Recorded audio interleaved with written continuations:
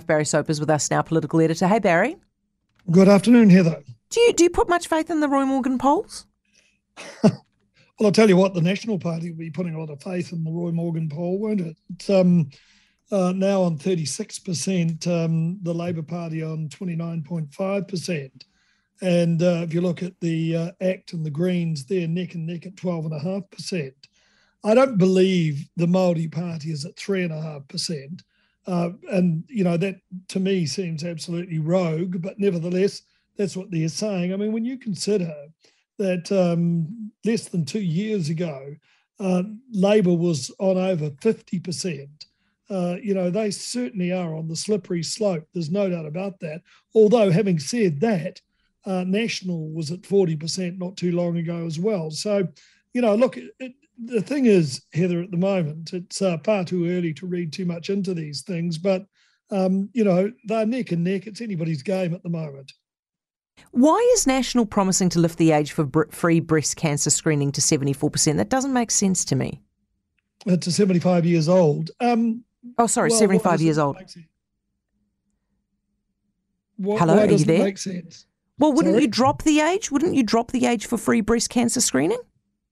Well, yes, but it kicks in at a much younger age. And this is increasing it from 69 years, which is when you can get it now to 74 years. And what they've said in the past is that, look, women younger, in fact, should be getting mammograms. The limit now is at 45. You can get free mammograms to 69. And this brings us into step with other countries like Canada and Australia and the likes, and the United States. They're at 74 years. But look, I was talking to Shane Retty today and said, well, what about women over 74? What do they have to do? Well, they've got to go out and pay for their own mammograms. But look, the most I see, common... Barry, I'm sorry, I see what the confusion is, right? So you only get free breast cancer screening up to 69, and Yes, what they're saying is they'll 69. give it for free up to 74. Exactly. Yeah. I see, it doesn't And kick that'll in at see that point. potentially Yep. another 28,000 mammograms a year. And this was something that was promised, I might say, by the Labor Party back in 2017 during that campaign, and nothing's ever happened. Of course, the Breast Cancer Foundation, they're more than happy about it. They say a woman's risk of breast cancer is higher at 70 than it is at 50, and mammograms are key to early detection. And look, having been someone who was with a woman in her 30s a number of years ago, dying of breast cancer, leaving behind a young family, I remember thinking at the time she was in her 30s, and I thought, why don't they have free mammograms for young women? And this, if they did have this, young woman might have been alive today. Where do you sit on this business of the Rainbow Room and the Solomon Islands Foreign Affairs Minister? Is this a great dig and they deserve it, or is it a diplomatic boo-boo?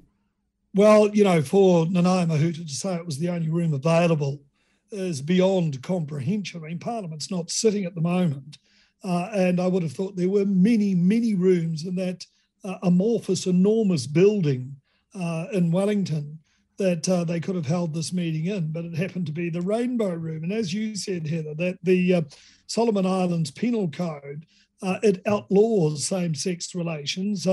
It has a maximum sentence of 14 years in prison, while indecent practices between people of the same sex, it carries a 5-year jail sentence. It appears the laws, though, no longer tend to be enforced in the Solomon Islands. But look, just a few years ago, 2018, the Governor-General in the Solomons, Sir Frank Kubai, he opposed the teaching about gay or lesbian rights in schools, saying that you know they had to have standards in their country. And the interesting thing to me is, of course, Louisa Wall, the former Labor MP, she's been appointed to that newly created position of Foreign Affairs Ambassador for Gender Equality in the Pacific. So I would imagine she wouldn't get into the Solomon Islands based on the way they see gender equality in their country. I think, look, I don't mind him having to sit there with the rainbow flags festooning the room. I'm sure, though, it was a little embarrassing, and maybe it was a bit of a diplomatic faux pas. Maybe it was a bit of a boo-boo, but they probably deserve it. You can't be mean to the rainbow community. Barry, thank you very much. Barry Soper, political editor.